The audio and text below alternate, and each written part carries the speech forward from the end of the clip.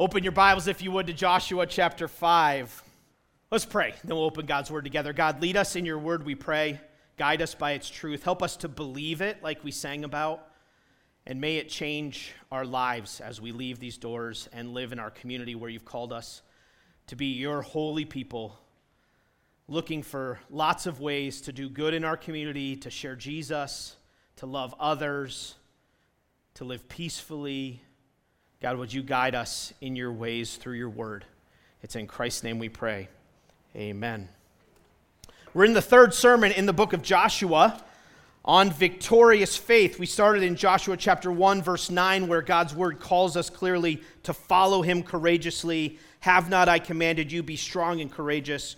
Do not be frightened, do not be dismayed, for the Lord your God is with you wherever you go. And then God proved that he's with us through his encouragement that we looked at last week at the end of chapter 1, personally, in chapter 2, unexpectedly, in chapter 3, powerfully, with the crossing of the Jordan River.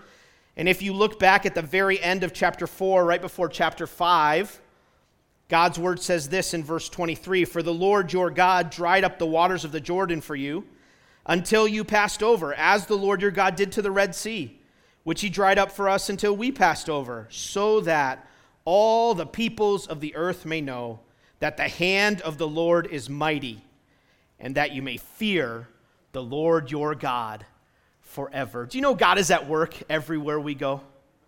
He's at work in our families. He's at work in our communities. He's making his name known. And he wants us to live in awe and respect and fear of him.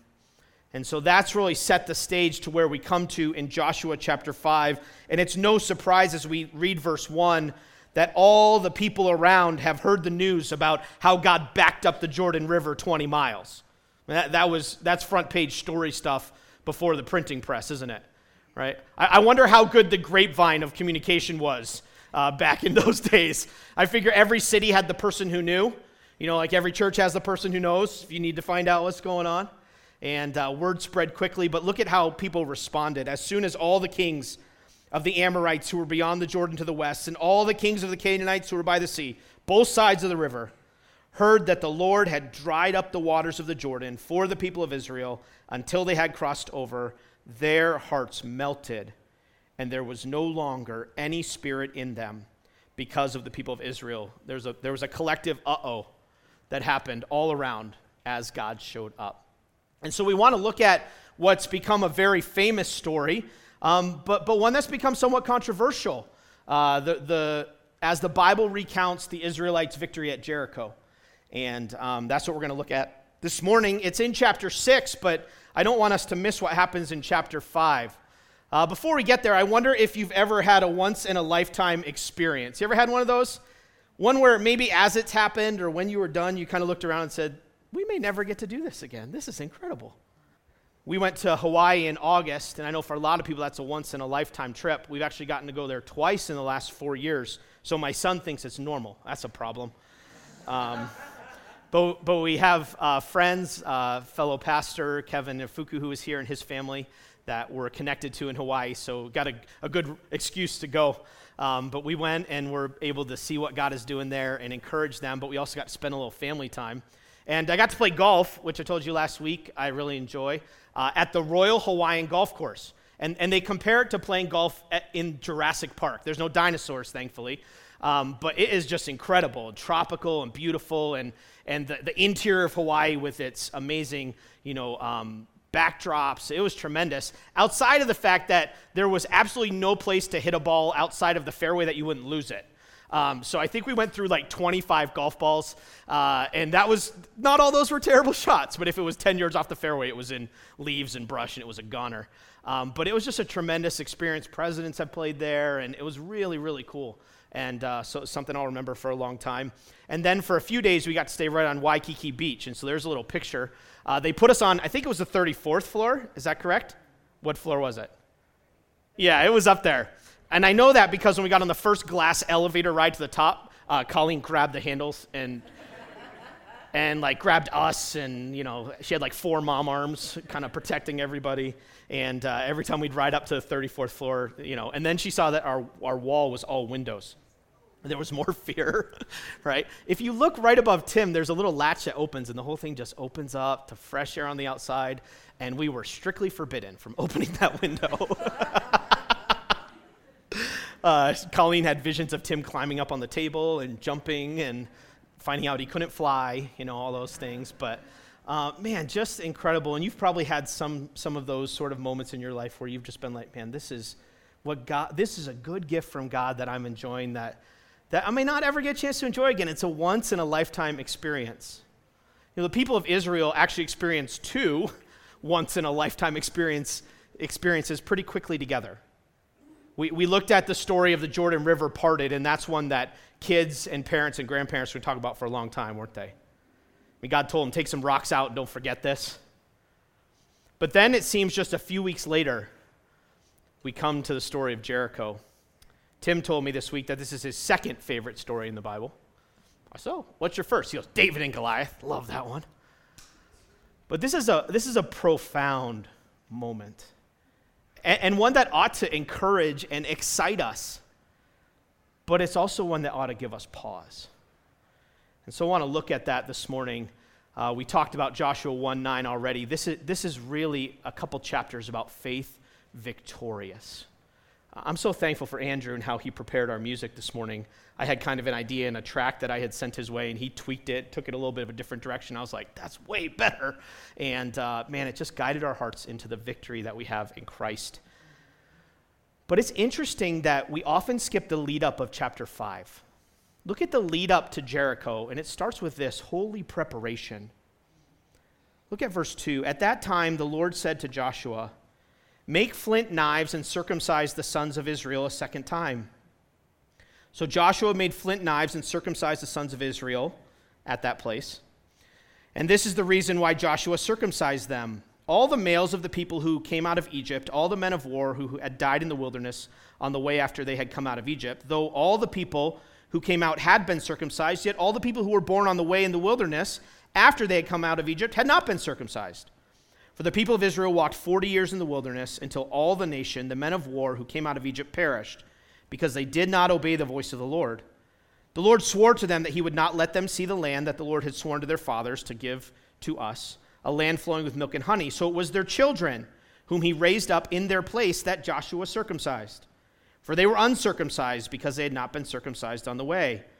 When the circumcising of the whole nation was finished, they remained in their places in the camp until they were healed.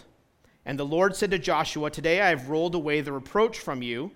And so the name of that place is Gilgal till this day. While the people of Israel were encamped at Gilgal, they kept the Passover on the 14th day of the month in the evening on the plains of Jericho.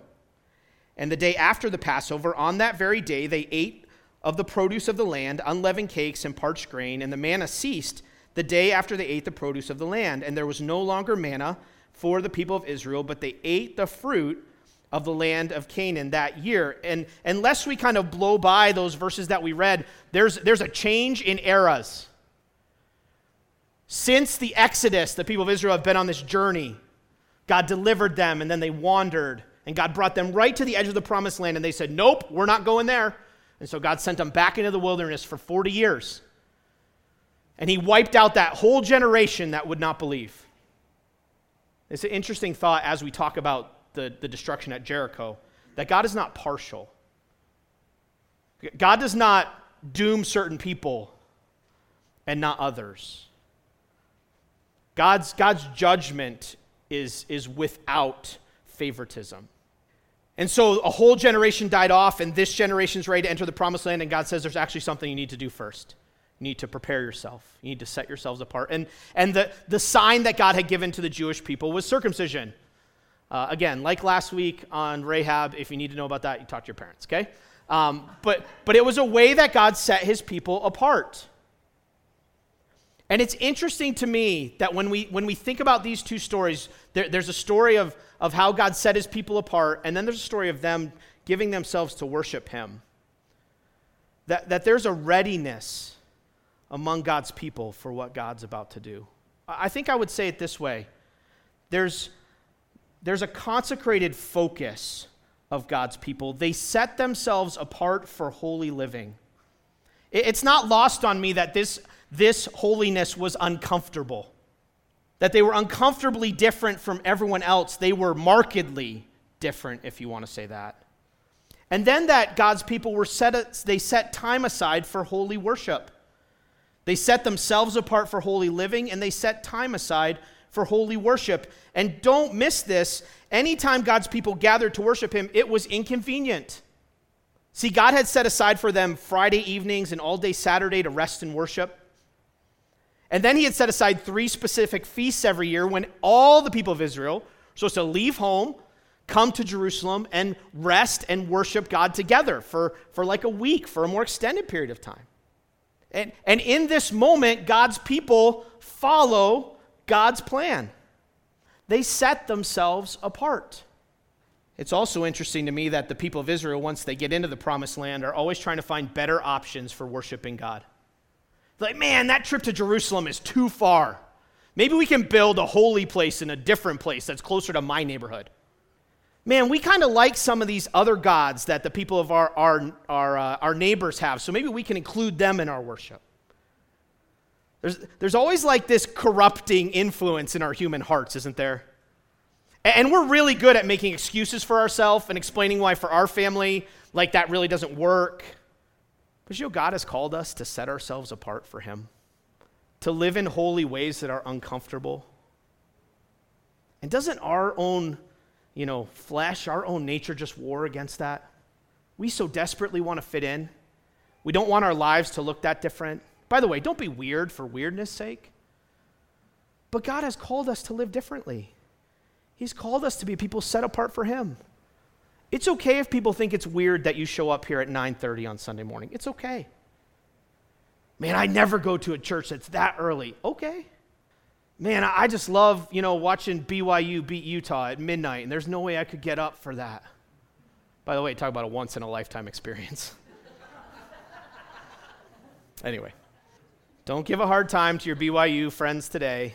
Let them enjoy it. It's been a long time, and it'll probably be a long time. But I'm struck as I read this chapter that our desire to see God work in big ways is often a lot bigger than our willingness to let God make us holy. It can be inconvenient to set aside time to worship God and rest. You should still do it. It can be uncomfortable to be different in a culture that is increasingly godless, isn't it? But God wants us to be a holy people, a people set apart for him, eager for good works, pushing each other that direction. By the way, I hope it is never the case that Gospel Hope Church is a place where someone who's trying to follow God in holiness, we're the ones discouraging that. Would we be the encouragers of each other as we seek to follow the Lord? These people set themselves apart, and it's no accident what happens next. Look at verse 13. When Joshua was by Jericho, he lifted up his eyes and looked, and behold, a man was standing before him with his drawn sword in his hand. And Joshua went to him. I probably would have gone the other way. Joshua went to him and said to him, "Are you for us or for our adversaries?" And he said, "No, but I am the commander of the army of the Lord. Now I have come." By the way, don't miss that connection to the being set apart. And Joshua fell on his face to the earth and worshiped and said to him, "What does my Lord say to his servant?" And the commander of the Lord's army said to Joshua, "Take off your sandals from your feet, for the place where you are standing is holy." And Joshua did so. Do you know what we believe happened here? Jesus showed up. We believe this is a before his birth appearance of Jesus. And we believe that because anytime a person bows down before an angel, what does the angel say? "Stand up. I'm not the one to be worshiped." But do you know what this angel says, this commander of the Lord's army? He says, "The place you're standing is holy." Can you hear the echoes of Moses in this at the burning bush? That he was on holy ground. There is really a sense, even as we gather on Sundays, that to be in God's presence together is a holy experience, isn't it? But what a powerful moment as God is about to lead his people into Jericho or around Jericho, to have Jesus show up in his glory. the commander of the Lord's armies. And we don't often think of Jesus this way because we think about him what? In the manger and as the healer. We think about him teaching on the Sermon on the Mount. We think about him through his earthly ministry. But you know there is a day coming when we will all see Jesus as the commander of God's armies. Revelation 19 and 20 tell us that. So Jesus shows up. And this leads to chapter 6, a story of incredible victory. Look at chapter 6, verse 1. Now Jericho was shut up inside and outside because of the people of Israel. None went out and none came in. They battened down the hatches. I kind of imagine what it would have been like to live in Western Europe during World War II as the German forces swept across Europe. That sense of what was coming. And it seems that that's where the people of Jericho were. They could see that something was about to happen. And the Lord says to Joshua, "See, I have given Jericho into your hand, with its king and mighty men of valor. You shall march around the city, all the men of war going around the city once. Thus you shall do for 7 days. 7 priests shall bear 7 trumpets of ram's horns before the ark. On the 7th day you shall march around the city 7 times, and the priests shall blow the trumpets. And when they make a long blast with the ram's horns, when you hear the sound of the trumpet, then all the people shall shout with a great shout, and the wall of the city will fall down flat." The little translations there, under itself, it will collapse. "And the people shall go up, every one straight before him. So Joshua the son of Nun called the priests and said to them, 'Take up the ark of the covenant, and let 7 priests bear 7 trumpets of ram's horns before the ark of the Lord.' And he said to the people, 'Go forward.'" It's part of where our forward by faith idea comes from. "March around the city and let the armed men pass on before the ark of the Lord." We see that this battle is going to be led by a victorious leader. God himself has come up with the plan, hasn't he? It's a victorious plan, although certainly not an orthodox one, certainly not an expected one. And maybe we've heard this story so many times that we're kind of used to this. But the fact that God basically said to them, "You march around the city and I'll do the work. I'll take care of it." And don't miss the little pictures that are in there, right? Well, what's part of the march around the city? The Ark of the Covenant, what does that symbolize? The presence of God. I was just talking to Rui today. Apparently there's a life-size, where's Rui? Hey, Rui. Rui said there's a life-size replica of the tabernacle, the Jewish tabernacle, at 90th and Redwood. Is that what you said? I think it's just here for the weekend or something like that. But in the middle of the tabernacle was the Ark of the Covenant. It symbolized God's presence, right, with his people. His glory would dwell around it, and it was a remarkable thing. And so God's presence is going with his people. The armies of the Lord, the 600,000 or so men are leading, the people are going. But what are they doing? They're blowing trumpets. In a way, it's almost like this is both a battle march and a victory march at the same time. It's as if the end is inevitable. And I wonder what the people of Jericho thought as the people of Israel marched around one time, went back to their tents. Second time, back to their tents. Third time, back to their tents. I wonder if there was this growing sense of like, what happens next? This was God's plan. And God's people obey him, right? There's a victorious march. They did just as Joshua had commanded the people, that's what they did. Verse 9 tells us the armed people were walking before the priests. The guard was walking before the ark while the trumpets blew continually. So this was not a silent march. I think sometimes we think it's silent. The trumpets were blowing, but nobody was saying anything.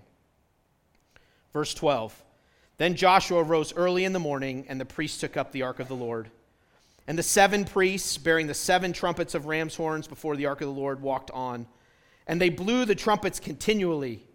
And the armed men were walking before them. The rear guard was walking after the ark of the Lord, while the trumpets blew continually. The 2nd day they marched around the city once, returned to camp. So they did for 6 days. On the 7th day they rose early, and at the dawn of day, and marched around the city in the same manner 7 times.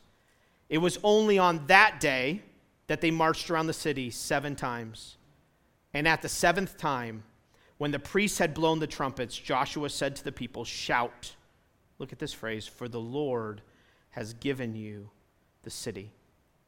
And the city and all that is within it shall be devoted to the Lord for destruction. Then there's a little bit about Rahab. Look at verse 19 or verse 20. So the people shouted, and the trumpets were blown. As soon as the people heard the sound of the trumpet, the people shouted a great shout, and the wall fell down flat. So the people went up into the city, every man straight before him, and they captured the city. This is an incredible day. This is the first of 31 cities that the people of Israel will conquer in the promised land. But it's an unforgettable one, isn't it? That God had set out a plan, they had faithfully obeyed and followed exactly what God said, and God showed up powerfully. Are there areas in your life where you're praying, desiring that God would show up? That you're like, this is a Jericho. Like, the wall is so big, so impossible, that we're not able for this. By the way, God's great at putting us in places we're not able for, so that he can show up and so he can get the glory. And I think probably the greatest shout in the history of human history to this point is Jesus on the cross, isn't it? When he cries with a loud voice, "It is finished." We read about that from 1 Corinthians 15. And all of a sudden, bigger enemies than Jericho, bigger problems than other people, bigger problems than whatever you can think about in your own life collapse. Because Jesus has conquered sin and death. This is a victorious moment. It's God's victory. Make no mistakes about that. And by the way, when God works powerfully in any place, in your own life, in a community, it's about what God has done.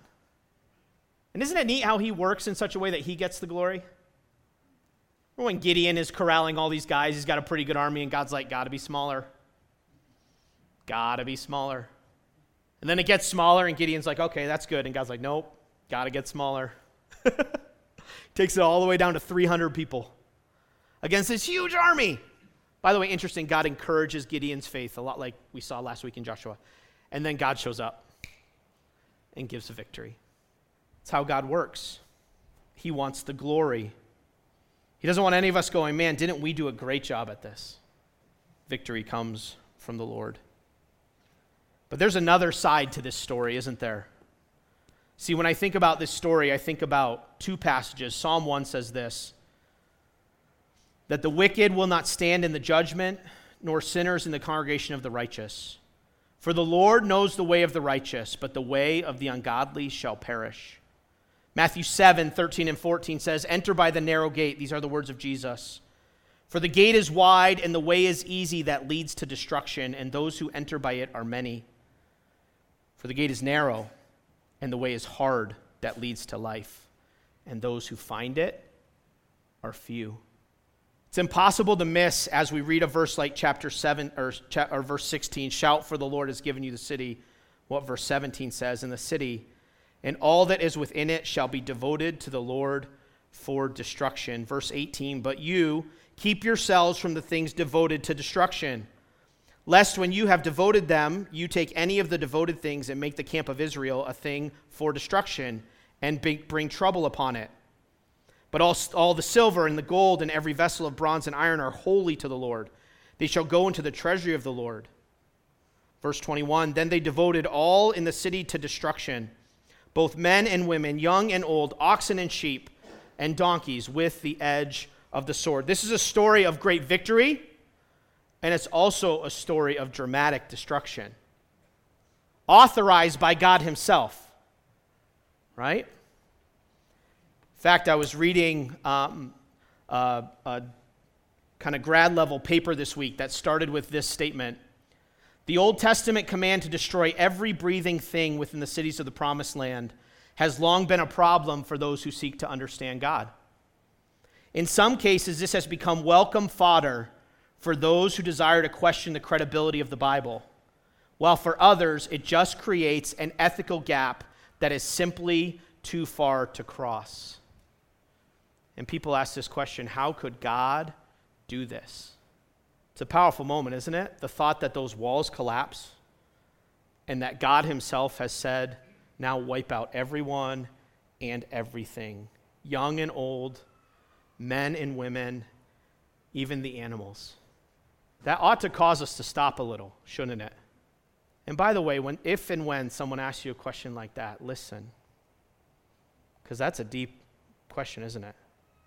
How could God devote a whole city and ultimately more cities, as we read the story of Joshua, to destruction? I want to set the stage for you appropriately. The people who occupied the land of Canaan were descendants of Abraham's grandson, Canaan. You can read about that in Genesis chapter 10. And here's the interesting thing. We don't have to guess about what happened there. There's actually been a vast amount of archaeological stuff that's been discovered in that area of the world. And much of it, we believe, dates back to 14 or 1500 BC, which is when this event occurred. So we don't have to guess what was happening in this place at this time. It's actually the reason I brought the big book up. So this is a Bible dictionary. If you ever want a good resource for things like this is one. But here's what it tells us. In the discovery of all these tablets and all this religious writing, it tells us this. It gives us a full description of the Canaanite gods and their world. And we learn this. Canaanite fertility cults are seen to be more base than elsewhere in the ancient world. The God-worshiping faith of the Hebrews was continually in peril of contamination from the lewd nature worship with immoral gods, prostitute goddesses, serpents, cultic doves, and bulls. This was the religion of this place. El, the head of the gods, was the hero of sordid escapades and crimes. He was a bloody tyrant who dethroned his father, murdered his favorite son, and decapitated his own daughter. Despite these enormous crimes, El was worshipped as the father of years, the father of man, and the source of all the other gods. Baal, a familiar name probably to you, the widely revered Canaanite deity, was the son of El and dominated their religion. He was the god of thunder, whose voice reverberated through the heavens in the storm. He is pictured in this archaeological writing, brandishing a mace in his right hand and holding in his left hand a stylized thunderbolt. The three goddesses of their religion were Aneth, Astarte, and Asherah, who were all three patronesses of sex and war. Other Canaanite deities were Mot, the god of death, Reshep, the god of pestilence, Shulman, the god of health, Kosher, the god of arts and crafts. These Canaanite cults were utterly immoral, decadent, and corrupt. And this sort of godless evil had been going on in this place for hundreds of years. We believe from what we read about Abraham to when we come to here, we're talking about at least, we know, 400 years, if not more, of history. So generation after generation defies, dishonors, rebels against the God of heaven. And do you know what God does? The same thing he does for our nation. He waits. He's patient. He lets time go by. But do you know what we know about the God of the Bible, about the one we believe is the one true God? He is a God who by no means clears the guilty. Hebrews tells us that it's a fearful thing to fall into the hands of the living God. And so while you could pick up this story in Joshua chapter 6 and read it as a one-off, how could God act so rashly? I just want to assure you, God is never rash. God never reacts like a frustrated parent does sometimes. God is patient, but God is holy. And I think we struggle sometimes with the judgment of God. And by the way, the Bible pulls no punches on the seriousness of the judgment of God. We struggle sometimes, and we probably even ask the wrong question. Instead of how could God do this, sometimes I wonder, how could God wait so long? Have you ever looked around at a nation who worships violence and sexuality, is grossly immoral, doesn't treasure the life of the unborn or, frankly, the lives of the born, and think, how could God wait so long? We struggle with God's judgment probably because of a few reasons. One, we lack a proper awe of the holiness of God. Habakkuk chapter 1, verse 13 says, God is too pure to look on sin. Do you know our sin is upsetting to God every single day? And he's perfectly holy. And all he's done for his creation is give us good and provide for us. He sends the rain. He provides our food. He cares for this universe so it doesn't spin out of control. He's holy.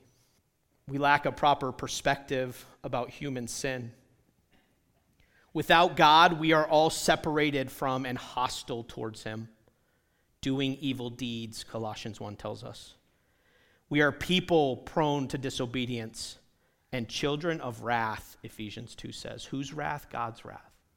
We lack a proper appreciation of God's patience. 2 Peter chapter 3 says that God doesn't fail to deliver on his promise, but he's long-suffering, not willing that any should perish, but that all should come to repentance.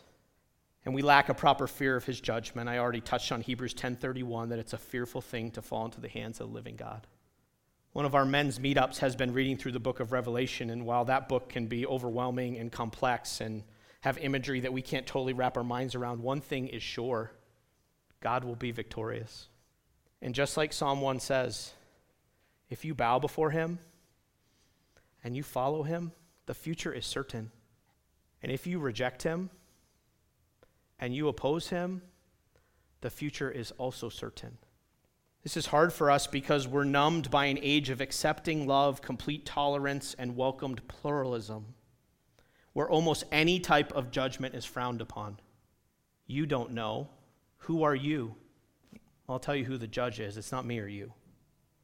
It's the perfect and holy and just God of the universe. He's the judge. This is also painful for us to wrap our minds around because it involves people we know and love. It might even involve you this morning. See, sitting here in a church meeting is no guarantee that you have submitted your life to God, that you have bowed before him, that you have turned from your sin and trusted in Jesus. It just means you're sitting in a chair in Gospel Hope Church at 10:23 on a Sunday morning. See, this story of Jericho is a story that should cause us to both cheer and to shudder.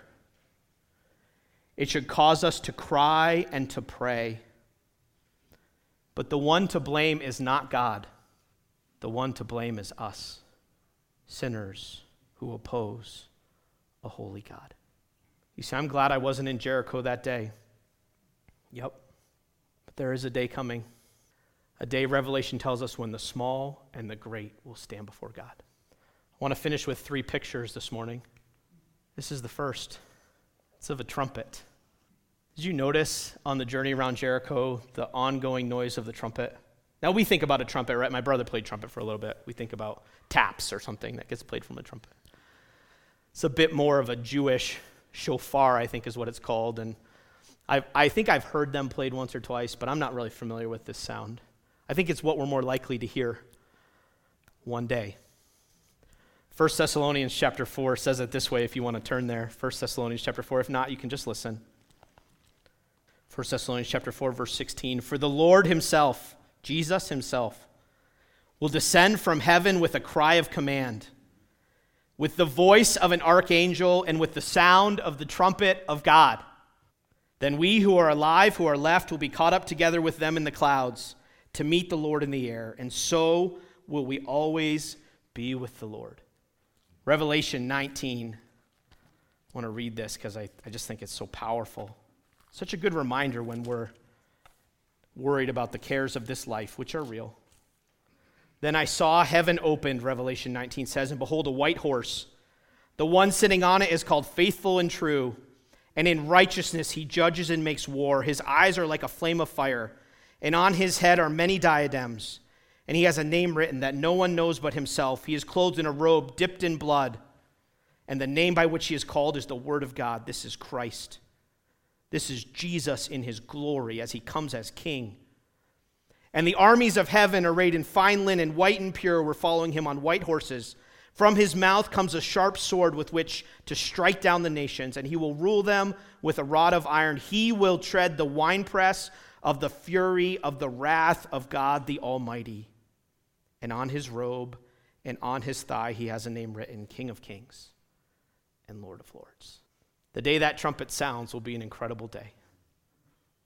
If Jesus is your Savior, if you've given him his life or your life, that will be a day of victory. But if you have not, that is a day to be feared. The second picture is of a fishing net. That's why I find this picture interesting. Do you know the word in Joshua that gets repeated, devoted for destruction? It's actually in some places called the ban. It's sometimes translated accursed. It has the idea of the destiny of anyone who opposes God. But do you know how it's literally translated? As the spreading of a net. In fact, 4 or 5 times in the Old Testament, that exact word is translated that way. It's a picture. And you know what the picture is? That God spreads his net. And just as the fish under the water may not know that their end is coming, it is certainly coming. So just as the trumpet reminds us that Jesus is coming, the net reminds us that God's judgment is coming. But isn't it amazing in the story of Jericho that it ends with a moment of grace? That Rahab, a woman whose life said that she was far from God, actually believed. She came to faith in the one true God, and God saved her, and he saved her whole family. And the spies asked her to hang a scarlet cord out of her window so that they would know where she lived and that they'd be able to rescue and save her. It's an amazing picture of God's grace. Can I tell you, as dire as the judgment of God is, and I cannot describe it to you in a way that makes it dire enough, the grace of God is available. The rescue of God is available in Jesus. We're going to remember that he hung and he died and his body was broken and his blood was shed for you. But if you turn from him and go your own way, if you reject and follow some other false religion, there is a day coming. God's grace is available. And I'll tell you what's hard as a pastor, as your friend.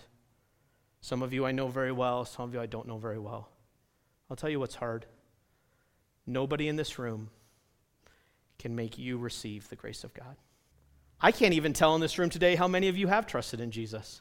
I think I know, but I'm just a human being. I don't see your heart. God sees your heart. But God's grace is always extended.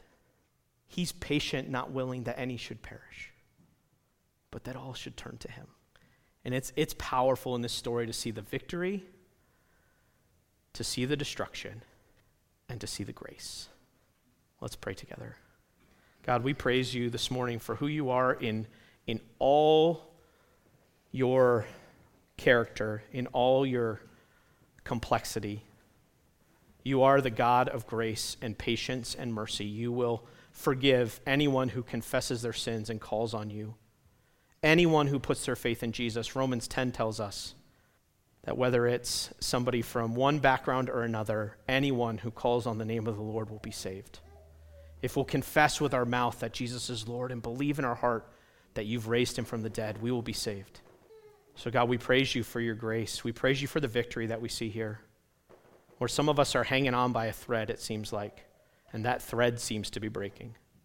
But we know that in Christ, sin and death have been defeated, and as we were reminded from Romans, you will not withhold any good thing. And God, we pray in the room this size, there are certainly likely some, many, who are still under that net of your judgment. They're hanging by a thread, as it were, eternally.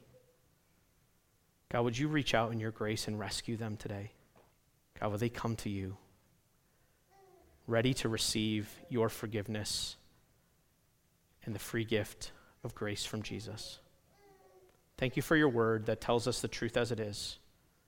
And we pray for our friends, our neighbors, our family who are far from you, that you would save them. Please save them today. Please rescue them. Please. God, this is serious stuff, but it's good stuff. We thank you for your word. It's in Christ's name we pray. Amen.